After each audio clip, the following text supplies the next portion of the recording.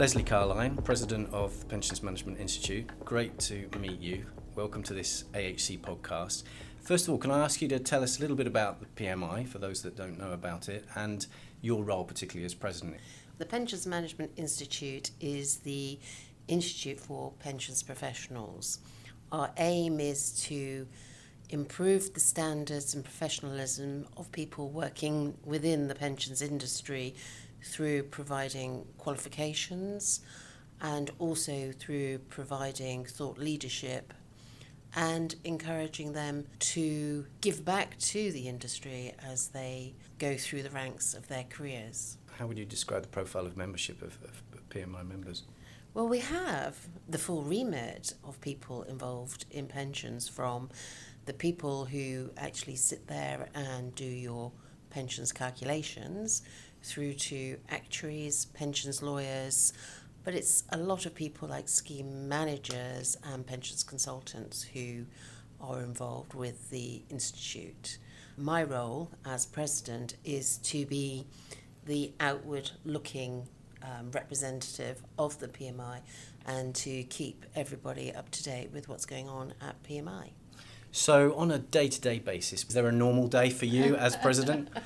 I wouldn't say there was a normal day because it is a voluntary post, which I will do for a year, possibly two, if they let me stay on to do it the second year. And I could be doing anything from working with the commercial team, looking at the agenda for a conference. I could be chairing a conference. I could be being interviewed.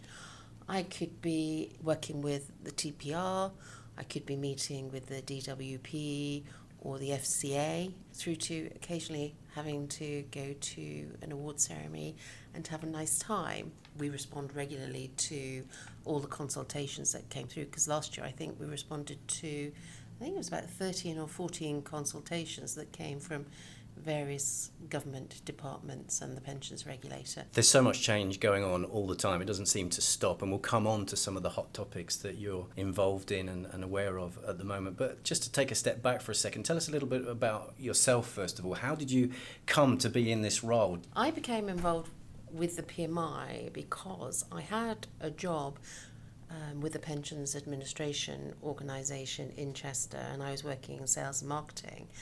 And once I had completed my marketing qualifications, it was thought that it would be a good idea to do pensions qualifications, because in a sales and marketing role you need to understand the services that you're either selling or marketing, and also to give you a bit of kudos.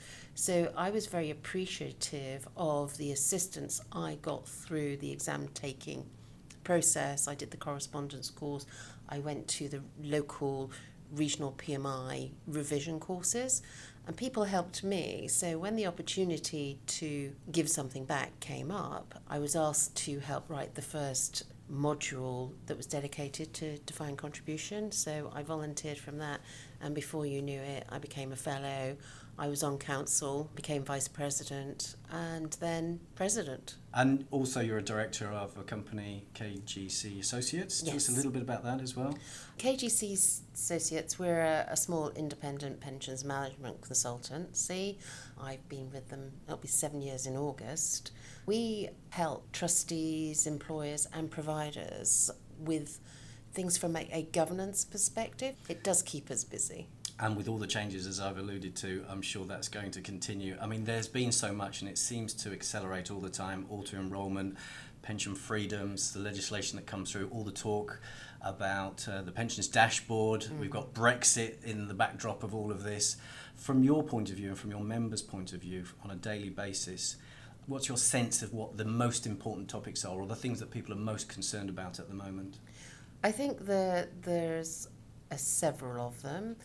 One that is very high on a lot of people's agenda is GMP equalisation. Yes. There seems to be a wait-and-see approach after the Lloyd's ruling and the appeal. However, in the interim, people still need to get on with carrying out the rectification piece. So most schemes have done the GMP reconciliation, but they need the rectification piece so that when this GMP equalisation thing is finally agreed upon, they are in a position to carry it out.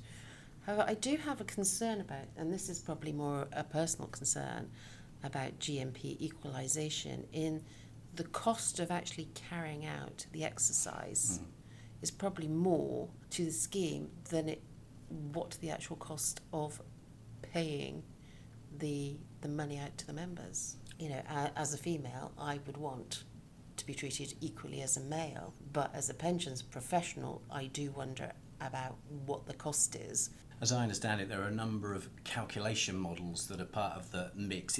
Is that framework and getting the right one that the industry all signs up to the main reason for the hold-up, or are there other factors behind it? It is that, in that it was hoped that the Lloyd's ruling would come out and say this is the method to use, but it didn't, and there's still the 4 methods, although there seems to be 2 favourites. There is an awful lot of concern about what you're going to have to do with the administration systems to be able to do those calculations, and that always takes time and effort. It's one of those things, nobody wants to build something before they have to. Yes, and is it a case that chicken and the egg, people are waiting after the Lloyd's ruling for others to go down a route that they will then follow, and in some respects nobody wants to be the first one out the gate? Very, very much so, and this not wanting to be the first out the gate is actually affecting different parts of the industry, as you're probably aware. We are all waiting with bated breath for the pensions bill, which was promised in May, then June, and the latest rumours are autumn, but as we know, autumn can go into the end of the year. So it seems that there's lots of initiatives such as CDC, the DB consolidators, and Pensions Dashboard is all being held up by waiting for this pensions bill. Because of Brexit and the parliamentary time that was required, and also the time in different ministries having to get ready in case there is a no deal, they haven't got time. I mean, in your view, what role has the pensions regulator got in all of that context? The pensions regulator has a very, very important role to play in ensuring that our industry complies with what comes through. But there are certain areas within the industry that they can't actually govern. So there are still gaps which could do with being looked at.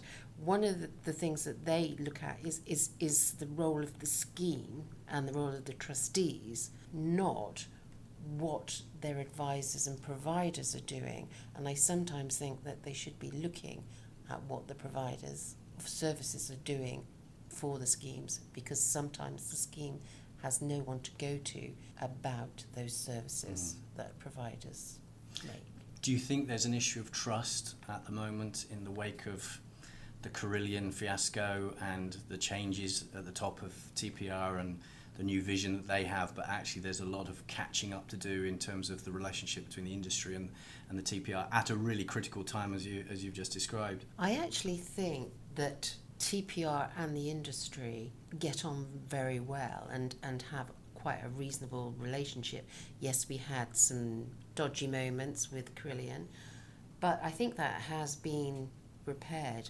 I think it's also helped that we have new people involved with Charles and David Fairs. I know it's very unfair to place anything at Lesley's doorstep, but the timing of her retirement allows Charles to come in. And he's got a lot of experience. And he has got a lot of experience because he has worked at TPR before. And I think, specifically the PMI, we really welcome him in that position, because it's all well and good having someone who's got regulatory experience, but to have someone who has regulatory experience in the pensions industry is a major plus as far as we can see. You mentioned CDCs earlier. I've just come from PB UK, and Mark Rayney was there from Royal Mail, which of course everybody's looking to see whether it's going to work or not. It's a bit like which model for GMP equalisation. Yes. How are you viewing CDCs at the moment? And of course, I'll come on to Master Trust, some of these new models that are out there. What's your role in sort of being involved in that progression? Our role is ensuring that our members are educated on what is happening, but also for consultants to be able to talk about it knowledgeably, and also for trustees, because we have a huge trustee population. We have over 1,000 trustee members, so that we're educating the trustees on what the options are, and so when they meet their advisors, they know what the advisors are talking about and are able to talk about it. So we don't necessarily have an opinion about it being good or bad, because that's not our role. Our role is to explain it to our members. So in a world where risk, as we're moving from DB to DC, and risk is shifting from a paternal employer context to the member, and with auto-enrollment, with pension freedoms, with master trusts, with CDCs, with all of this new information for people to take on board, at first sight, I suppose there's always a danger for members of snow blindness. Do you see the PMI having a role in clarification, simplification of some quite complex concepts? It is quite interesting you should say that, because we have set up some special interest groups. One I chair is on master trusts, and we have about 30 organisations involved in this special interest group, and one of the work streams is the innovation streams. And we did talk about the duty that we have of explaining things to members.